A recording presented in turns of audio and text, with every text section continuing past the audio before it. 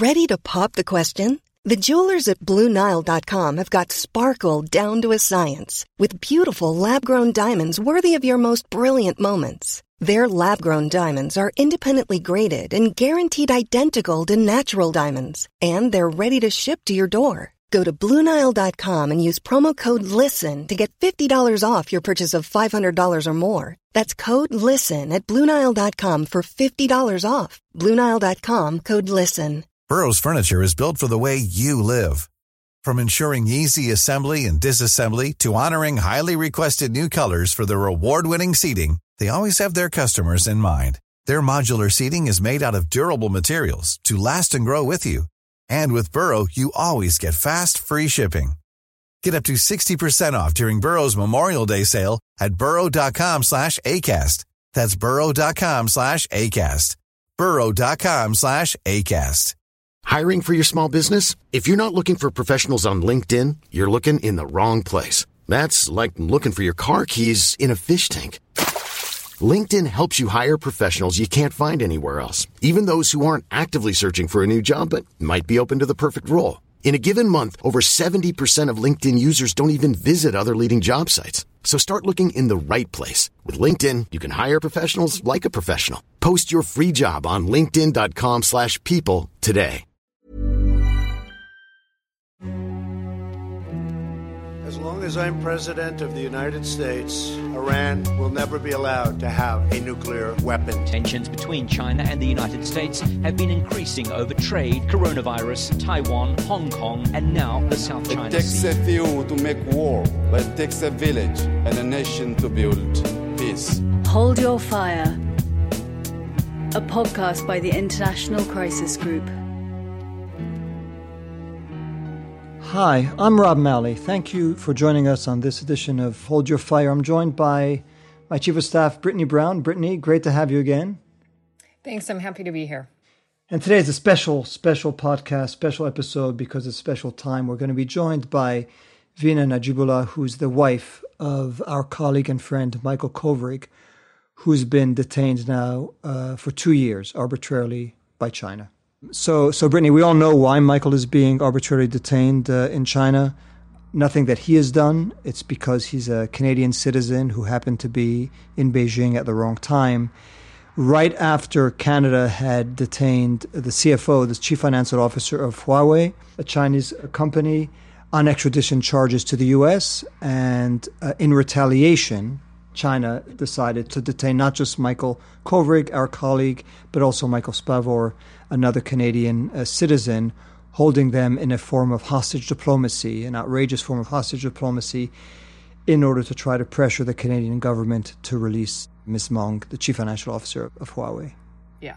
So we're going to be talking to Veena about what it's been like for the past 2 years. But before that, Brittany, just want to go back, because it was 2 years ago exactly this week that you woke me up in the middle of the night. I recall vividly, I was in Japan on my way to Australia, and I rerouted my travel plans. I went to China, I went to Beijing, not knowing exactly what I would do, but feeling I needed to be there, hoping I would meet with Michael. Of course, that didn't happen, but meeting with others. And since that time, you've been leading our efforts at Crisis Group to try to keep the organization together, because many people in the organization knew and loved Michael. And I'd like to hear from you sort of what you've done to keep the organization resilient, but also taking steps to make sure that when Michael came out, his transition would be as seamless as possible.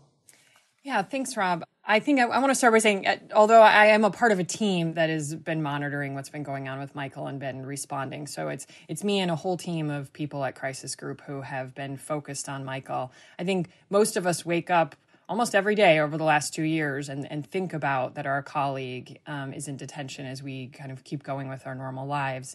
But this team's, at the beginning, we were really focused on anything that we could possibly do, of course, politically, or where could we add pressure, or how could we get him out. As you said, none of us dreamed that 2 years would go by that he still would be in detention. I think, we were thinking worst case scenario, 3 months, 6 months, or me as the optimist was thinking, okay, we're going to get him out any day now. We're going to get a phone call that says he's on a plane on his way home. But I think what the team we started out thinking about the politics behind this. And then we started thinking about the places where we could have impact. And we realized that one of the things that's going to be really important is how is Michael when he gets out? And so we've really spent a lot of energy thinking about preparing for his release. And that means things like everything that Michael has missed over the last 2 years, we have somebody who keeps a record of what's going on in the world so that when Michael gets out, he has a record of what happened in the world. And some things are as small as, what football team won the World Cup or what, whatever it might be a small sports thing or, what happened with Prince Harry and, things that are pop culture, but also the big things that are happening, right? He missed, the US election. He missed politics in Canada. He's missed big things that have happened all over the world. So we've tried to keep a really good record. So when he gets out, he has a book of, here's a summary of your last 2 years from pop culture so he can be brought up. The other thing that we've done is people write Michael letters. And so when he gets out, he'll have a book of letters that are marked by, weekly and monthly and sometimes quarterly, whatever people want in the organization who know him, where people are able to write him letters. And he has the thoughts of these people, these staff, and some people he knows.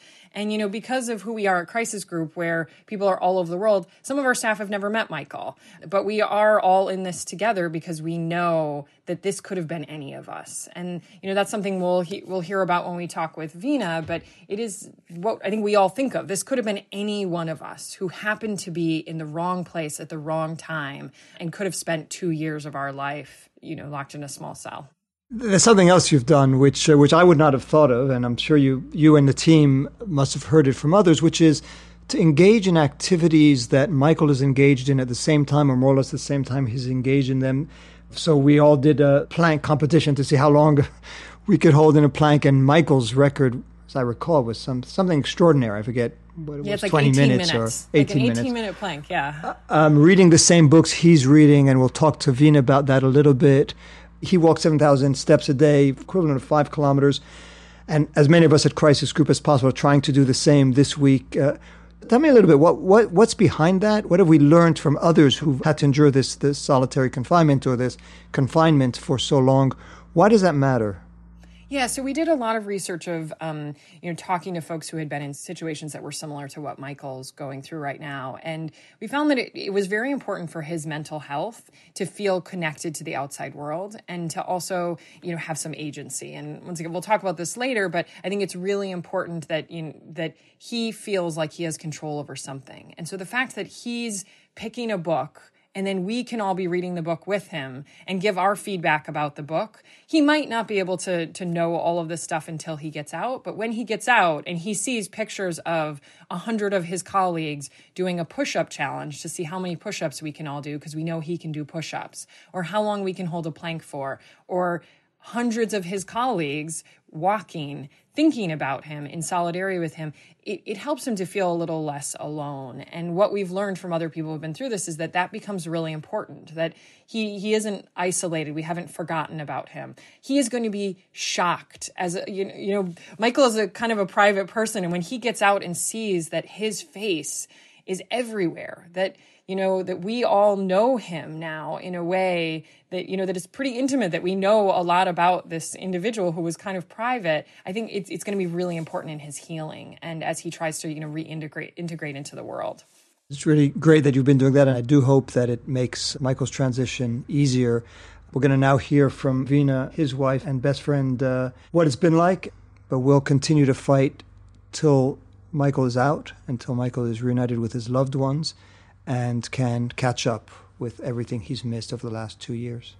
I want to say, Rob, I'm really excited for this interview. I think people are going to find it to be especially fascinating because Veena is such an incredible woman. And, the more we all get to know Michael, we understand why the two of them got married, because they're a really incredible couple. And listening to her and her mind and the way that she's approached all of this is really very impressive. So it's an exciting interview for us today. Well, let's move to that then. Thanks. Hold Your Fire, a podcast by the International Crisis Group.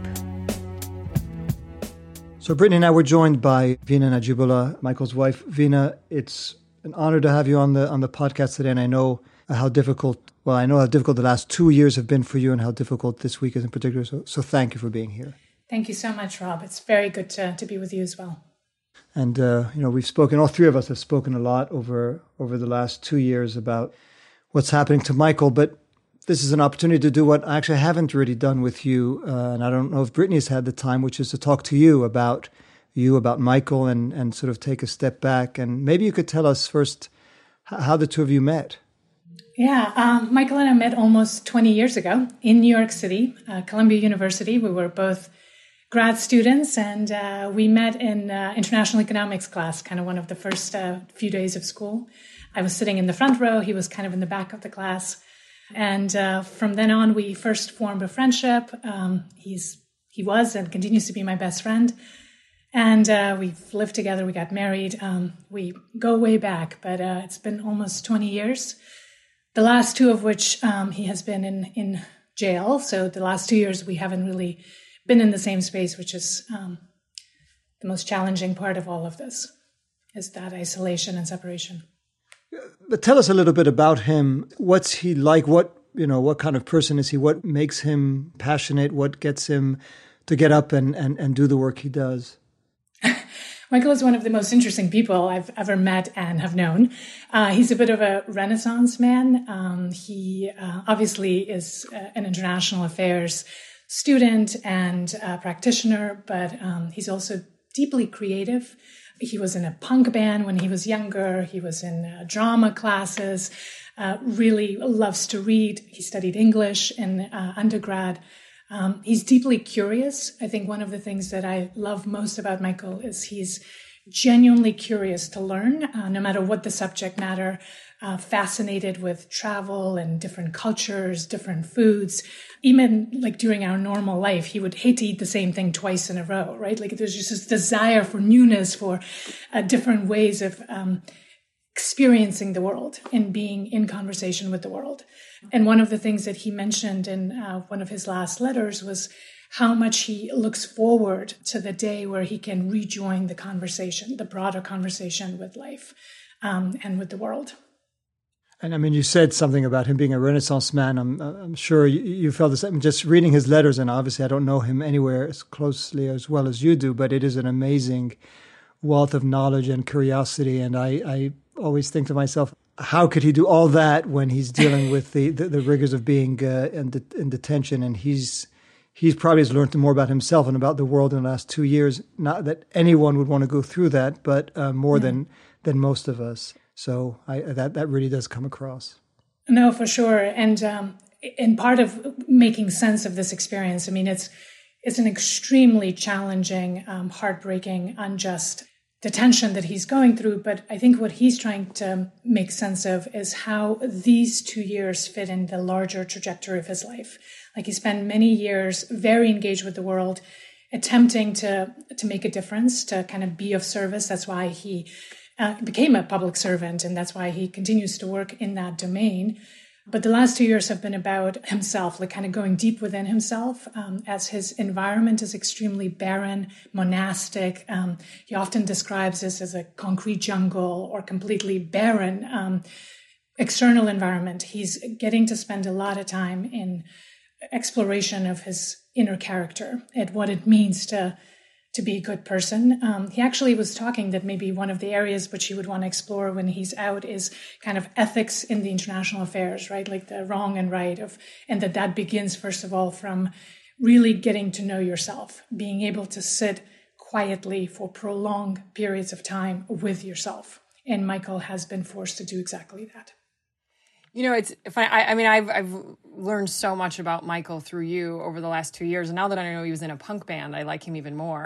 But one of the things I wanted to ask you about was, Veena, when you think about the last 2 years, I mean, as also an international affairs professional, what do you think the world has missed because Michael hasn't been a part of that dialogue? Like, what has the world missed hearing from Michael over the last 2 years? Oh, wow. I mean, I can say, first of all, what I have missed. I have missed my best friend. I've missed someone who is very slow to judgment and very good at listening. So I think the world is also missing a human, a mind that is curious, that is interested in seeing multiple perspectives, especially when it comes to East Asia, and given all of the challenges and difficulties that we are experiencing right now in the relationship between the US and China and the rest of it, to have someone like Michael working for the International Crisis Group, an organization devoted to preventing deadly conflicts. I think to have him in isolation and removed from this public conversation is a great loss. It's a great loss for having another perspective, a nuanced perspective, one that attempts to see areas for cooperation and dialogue, even in the most kind of loud, noisy calls for confrontation and animosity.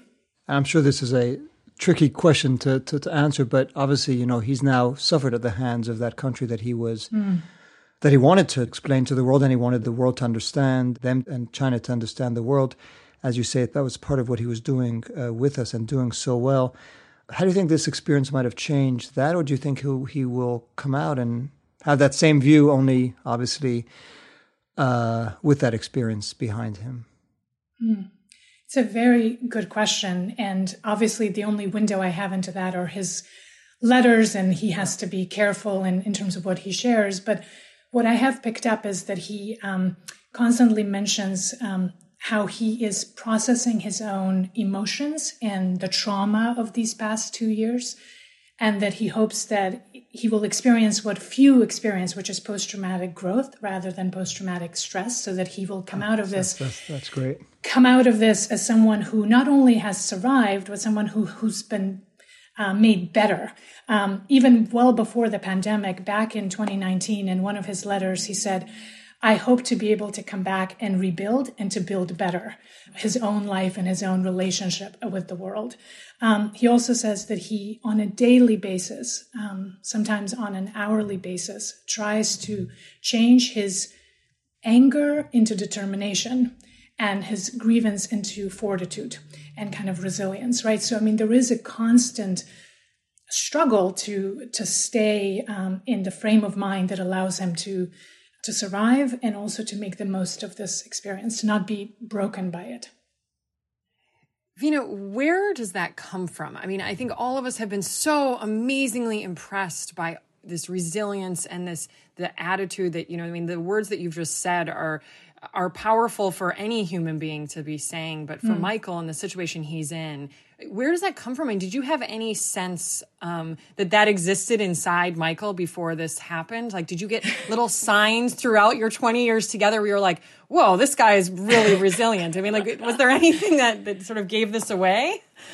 No, I think in our day-to-day life when we were living in New York, it was more the stubbornness that was coming across. So I think from the very beginning, Michael has struck me as an incredibly determined and stubborn person.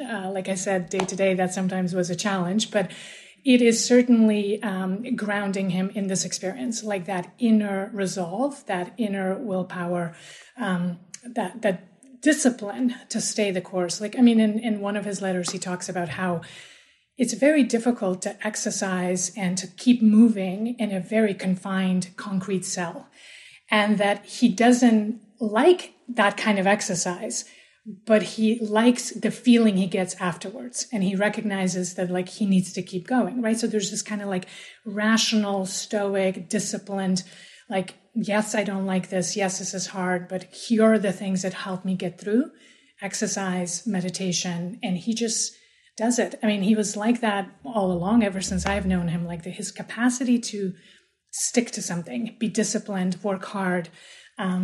He would always joke that I'm one of those people to whom some things come easily. So I never had to really work hard at things. And that for him, a lot of things are not natural. He wasn't naturally good at things. So he had to really devote time to mastering things.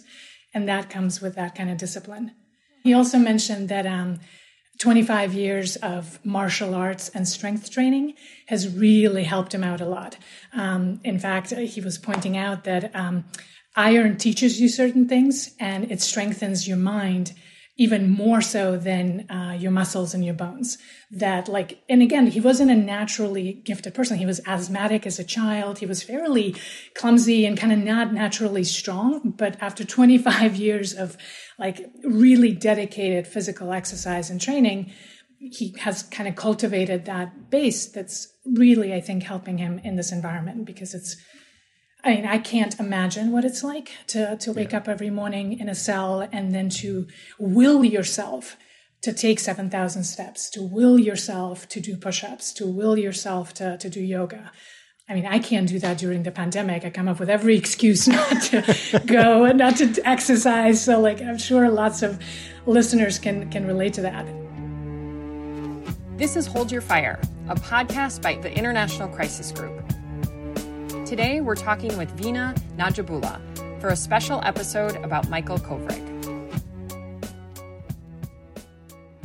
I want to ask you a little bit about sort of what comes through from his letters about his everyday life. But what Brittany said, it's true. There's no trace of bitterness in his letters, which it's almost hard to fathom.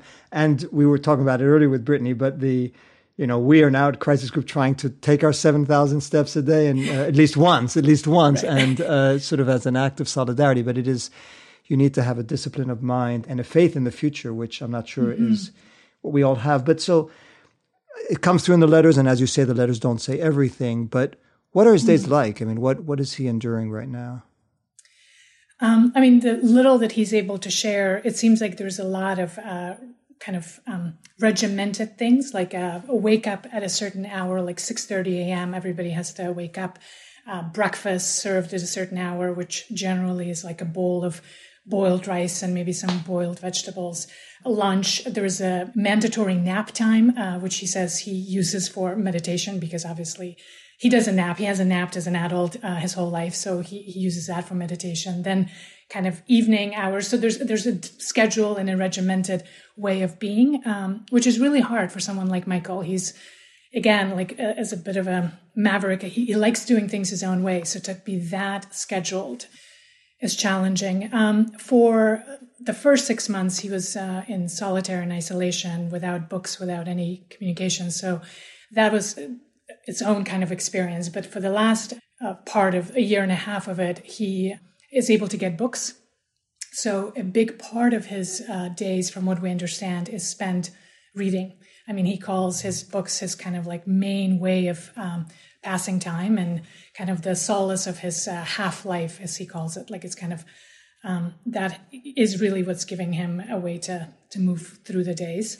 He also, like I said, exercises, meditates, because a number of books that he's reading suggest that in situations like this and confinement, you have to exercise agency. He tries to exercise that agency by, having his own kind of I recite 2 song lyrics every day, or I do gratitude prayers. So he's created places in his day where he exercises some limited control as a way to maintain agency and kind of his own selfhood.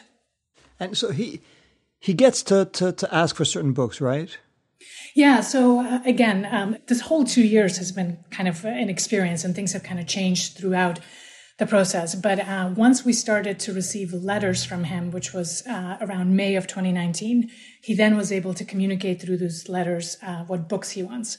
So he makes these very careful lists of books, titles, authors, which always blows my mind. I have no idea how he remembers things and can sort of he sometimes says, send me this book when it comes out in paperback. It's how do you even know that book is out in hardcover? But so it's mind boggling. I think he's reading footnotes or bibliographies. I don't know.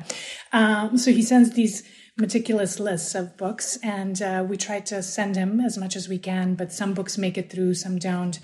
Obviously, given who Michael is, he's interested in international affairs and current affairs and geopolitics and China-US dynamics. Many of those books, unfortunately, are not permitted. So he ends up reading a lot of philosophy, a lot of history, biography, some economic books as well, strategy books.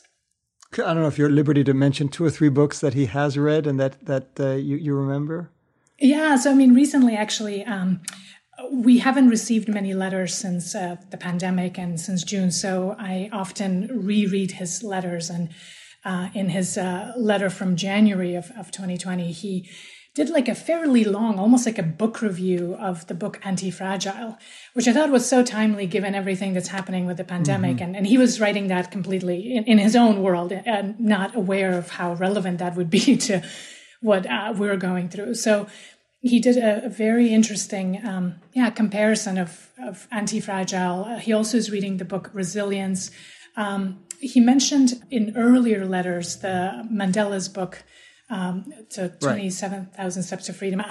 This is why I'm so amazed that Michael can remember things. I can't remember titles or authors to save my life, so I have to go back. But basically, every letter has like 10 to 15 books that he has either read or wants to read or is somehow comparing or reflecting on.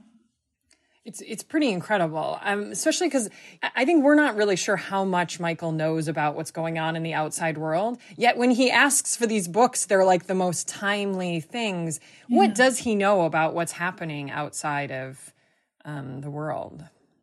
Well, during 2019, Michael had these regular monthly consular visits, and he was also able to get letters from us.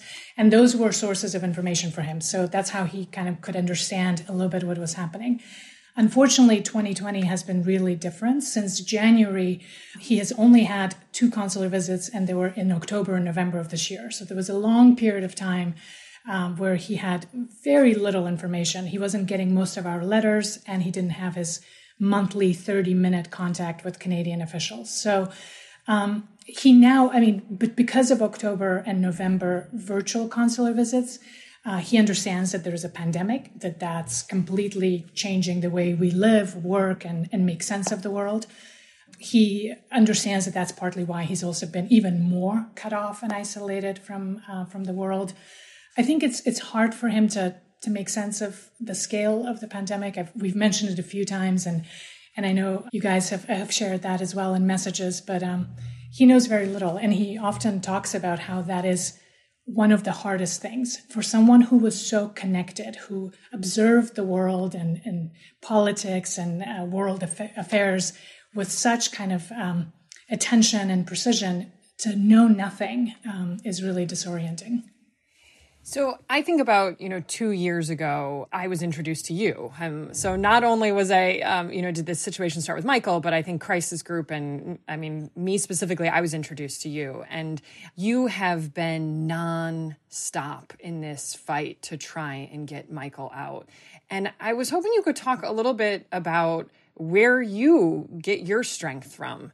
Because we've talked a lot about where Michael gets his strength from, but Veena, it's been incredibly impressive from all of us seeing how you are nonstop about this. You work on this, 24 hours a day, 7 days a week. So could you talk a little bit about yourself and where you get your strength from?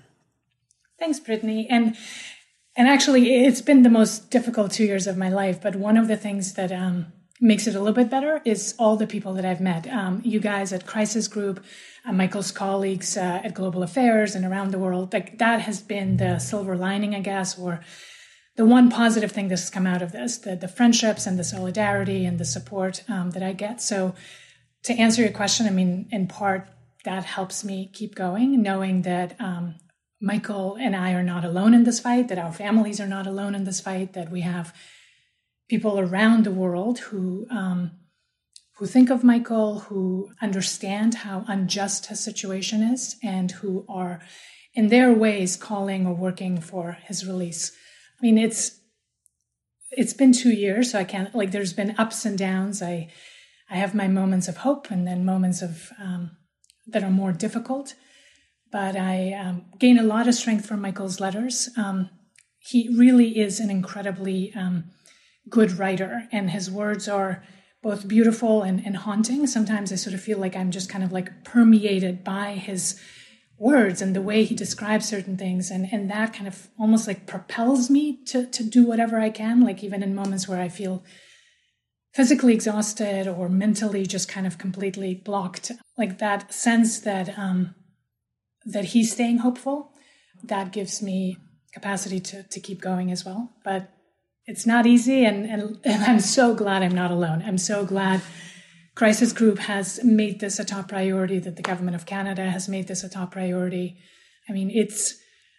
it helps me believe in humanity, even though it's a really difficult experience to go through. So you've, and like Brittany, just can't even imagine how you do it and how you do what you're doing so well in terms of fighting for Michael. And I know he knows that. You've spoken, obviously, people are going to be hearing your words. I think they're going to be very moved by them. What would you like people listening to us, whether they are private citizens or government officials, what would you like them to take from this? What would you like them to do? I guess I want the world to remember that Michael is an innocent man. He is in this predicament, this unjust imprisonment for no fault of his own and for no other reason than being a Canadian citizen.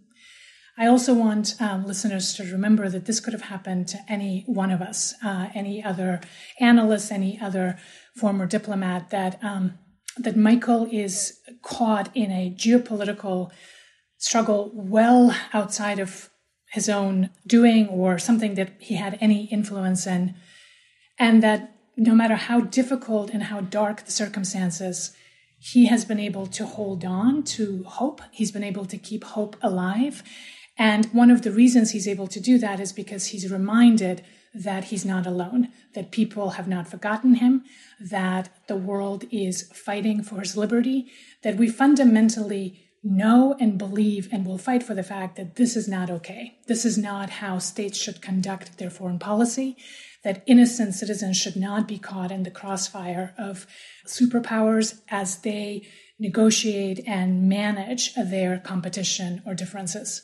And I want the world to know that Michael is staying positive, but that this is taking a toll on him and on us, and that we really, really hope there is going to be a resolution soon. And I would hope everybody to do what they can. There are the United States government, Canadian government, and the Chinese. The situation is super complicated, but sometimes I'm kind of reminded of the fact that there are really three ways that Michael comes home. China decides or recognizes his innocence and decides to let him go. And I pray and hope against all hope that happens. The United States intervenes in the original situation that led to this detention, which is the case of Meng Wanzhou in Vancouver.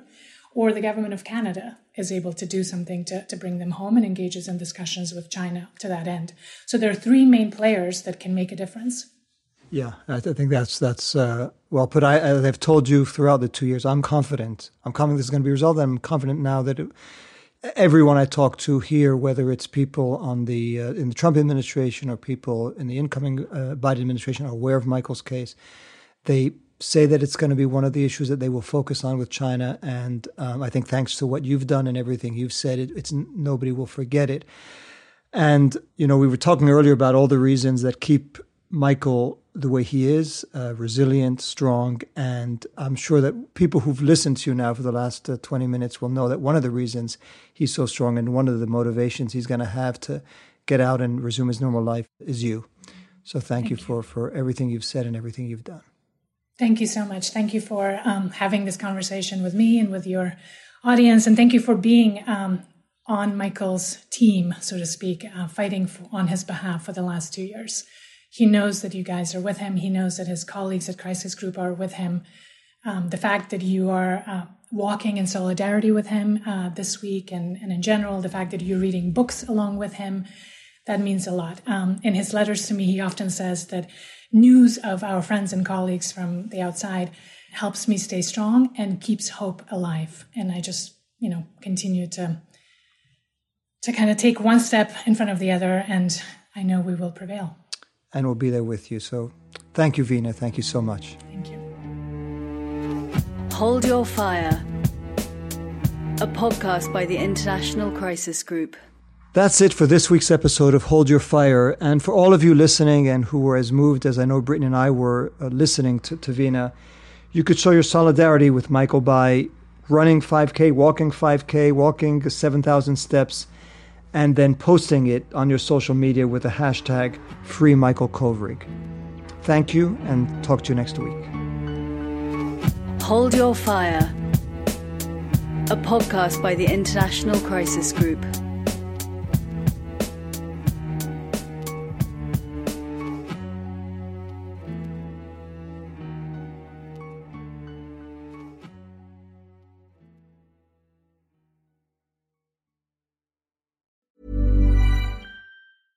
Want flexibility? Take yoga. Want flexibility with your health insurance? Check out United Healthcare Insurance Plans. Underwritten by Golden Rule Insurance Company, they offer flexible, budget-friendly medical, dental, and vision coverage that may be right for you. More at uh1.com. Even on a budget, quality is non-negotiable. That's why Quince is the place to score high-end essentials at 50 to 80% less than similar brands. Get your hands on buttery soft cashmere sweaters from just $60, Italian leather jackets, and so much more. And the best part about Quince, they exclusively partner with factories committed to safe, ethical, and responsible manufacturing. Elevate your style without the elevated price tag with Quince. Go to quince.com/upgrade for free shipping and 365-day returns.